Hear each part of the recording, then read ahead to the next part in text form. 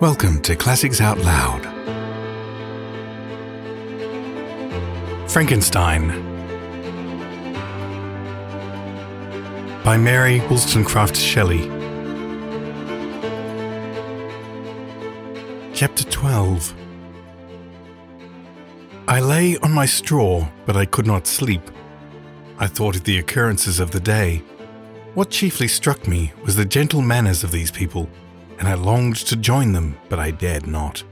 I remembered too well the treatment I had suffered the night before from the barbarous villagers, and resolved, whatever the course of conduct I might thereafter think it right to pursue, that for the present I would remain quietly in my hovel, watching and endeavouring to discover the motives which influenced their actions. The cottagers arose the next morning before the sun. The young woman arranged the cottage and prepared the food, and the youth departed after the first meal. This day was passed in the same routine as that which preceded it. The young man was constantly employed out of doors, and the girl in various laborious occupations within. The old man, whom I perceived to be blind, employed his leisure hours on his instrument or in contemplation. Nothing could exceed the love and respect which the younger cottagers exhibited towards their venerable companion. They performed towards him every little office of affection and duty with gentleness, and he rewarded them by his benevolent smiles. They were not entirely happy. The young man and his companion often went apart and appeared to weep. I saw no cause for their unhappiness, but I was deeply affected by it. If such lovely creatures were miserable, it was less strange that I, an imperfect and solitary being, should be wretched. Yet why were these gentle beings unhappy? They possessed a delightful house, for such it was in my eyes, and every luxury. They had a fire to warm them when chill, and delicious viands when hungry. They were dressed in excellent clothes, and still more they enjoyed one another's company and speech, interchanging each day looks of affection and kindness. What did their tears imply? Did they not really express pain? I was at first unable to solve these questions, but perpetual attention and time explained to me many appearances which were at first enigmatic. A considerable period elapsed before I discovered one of the causes of the uneasiness in this amiable family. It was poverty, and they suffered that evil in a very distressing degree. Their nourishment consisted entirely of the vegetables of their garden and the milk of one cow, which gave very little during the winter, when its masters could scarcely procure food to support it. They often, I believed, suffered the pang of hunger very poignantly, especially the younger two cottagers. For several times they placed food before the old man when they reserved none for themselves. This trait of kindness moved me sensibly. I had been accustomed, during the night, to steal a part of their store for my own consumption, but when I found that in doing so I inflicted pain on the cottagers, I abstained and satisfied myself with berries, nuts, and roots which I gathered from a neighbouring wood. I discovered also another means through which I was enabled to assist their labours. I found that the youth spent a great part of each day collecting wood for the family fire, and during the night I often took his tools, the use of which I quickly discovered, and brought home firing sufficient for the consumption of several days. I remember the first time that I did this. The young woman, when she opened the door in the morning, appeared greatly astonished on seeing a great pile of wood on the outside. She uttered some words in a loud voice, and the youth joined her, who also expressed surprise.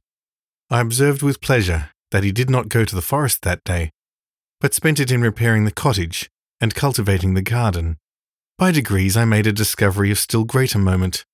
I found that these people possessed a method of communicating their experience and feelings to one another by articulate sounds. I perceived that the words they spoke sometimes produced pleasure or pain, smiles or sadness, in the minds and countenances of the hearers. This was indeed a godlike science, and I ardently desired to become acquainted with it. But I was baffled in every attempt I made for this purpose. Their pronunciation was quick, and the words they uttered, not having any apparent connection with visible objects, I was unable to discover any clue by which I could unravel the mystery of their reference. By great application, however, and after having remained during the space of several revolutions of the moon in my hovel, I discovered the names that were given to some of the more familiar objects of discourse. I learned and applied the words fire, milk, bread, and wood. I learned also the names of the cottagers themselves. The youth and his companion had each of them several names, but the old man had only one, which was father. The girl was called sister or Agatha, and the youth Felix, brother or son. I cannot describe the delight I felt when I learned the ideas appropriated to each of these sounds and was able to pronounce them. I distinguished several other words without being able to as yet understand or apply them, such as good, dearest, unhappy.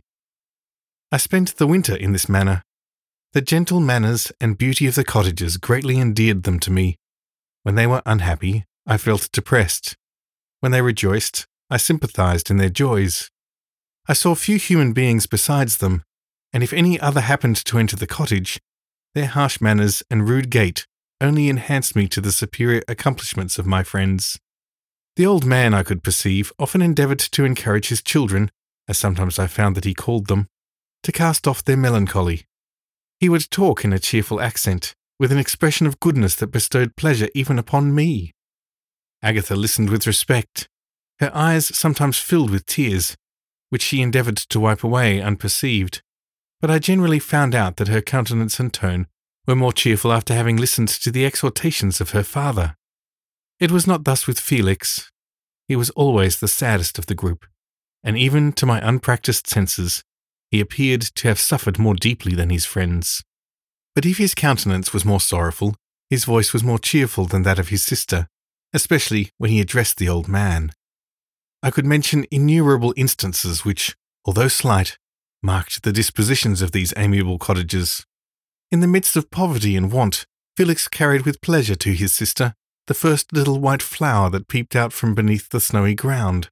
Early in the morning, before she had risen, he cleared away the snow that obstructed her path to the milk-house, drew water from the well, and brought the wood from the outhouse, where, to his perpetual astonishment, he found his store always replenished by an invisible hand.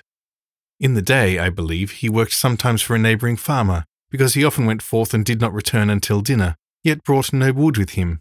At other times he worked in the garden. But as there was little to do in the frosty season, he read to the old man and Agatha. This reading had puzzled me extremely at first, but by degrees I discovered that he uttered many of the same sounds when he read as when he talked. I conjectured, therefore, that he found on the paper signs for speech which he understood, and I ardently longed to comprehend these also. But how was that possible when I did not even understand the sounds for which they stood as signs? I improved, however, sensibly in this science, but not sufficiently to follow up any kind of conversation, although I applied my whole mind to the endeavour, for I easily perceived that, although I eagerly longed to discover myself to the cottagers, I ought not to make the attempt until I had first become master of their language, which knowledge might enable me to make them overlook the deformity of my figure, for with this also the contrast perpetually presented to my eyes had made me acquainted. I had admired the perfect forms of my cottagers, their grace, beauty, and delicate complexions. But how was I terrified when I viewed myself in a transparent pool? At first I started back, unable to believe that it was indeed I who was reflected in the mirror, and when I became fully convinced that I was in reality the monster that I am, I was filled with the bitterest sensations of despondence and mortification. Alas! I did not yet entirely know the fatal effects of this miserable deformity. As the sun became warmer and the light of the day longer, the snow vanished, and I beheld the bare trees and the black earth. From this time Felix was more employed, and the heart-moving indications of impending famine disappeared. Their food, as I afterwards found, was coarse, but it was wholesome, and they procured a sufficiency of it. Several new kinds of plants sprang up in the garden, which they dressed, and these signs of comfort increased daily as the season advanced. The old man, leaning on his son, walked each day at noon, when it did not rain, as I found it was cold when the heavens poured forth its waters.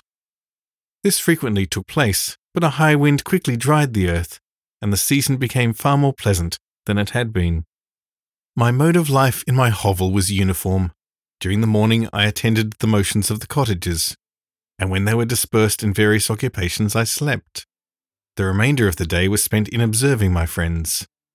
When they had retired to rest, if there was any moon or the night was starlight, I went into the woods and collected my own food and fuel for the cottage. When I returned, as often as it was necessary, I cleared their path from the snow and performed those offices that I had seen done by Felix. I afterwards found that these labours, performed by an invisible hand, greatly astonished them, and once or twice I heard them on these occasions utter the words "good spirit," "wonderful." But I did not then understand the signification of these terms. My thoughts now became more active, and I longed to discover the motives and feelings of these lovely creatures. I was inquisitive to know why Felix appeared so miserable and Agatha so sad. I thought, foolish wretch, that it might be in my power to restore happiness to these deserving people. When I slept or I was absent, the forms of the venerable blind father, the gentle Agatha, and the excellent Felix flitted before me. I looked upon them as superior beings who would be the arbiters of my future destiny. I formed in my imagination 1,000 pictures of presenting myself to them, and their reception of me. I imagined that they would be disgusted until, by my gentle demeanour and conciliating words, I should first win their favour, and afterwards their love. These thoughts exhilarated me, and led me to apply with fresh ardour to acquiring the art of language. My organs were indeed harsh, but supple, and although my voice was quite unlike the soft music of their tones, yet I pronounced such words as I understood with tolerable ease. It was as the ass and the lapdog, yet surely the gentle ass, whose intentions were affectionate, although his manners were rude, deserved better treatment than blows and execration. The pleasant showers and genial warmth of spring greatly altered the aspect of the earth. Men before this change seemed to have been hid in caves, dispersed themselves and were employed in various arts of cultivation. The birds sang in more cheerful notes, and the leaves began to bud forth on the trees. Happy, happy earth, fit habitation for gods, which so short a time before was bleak, damp, and unwholesome. My spirits were elevated by the enchanting appearance of nature. The past was blotted from my memory, the present was tranquil, and the future gilded by bright rays of hope and anticipations of joy.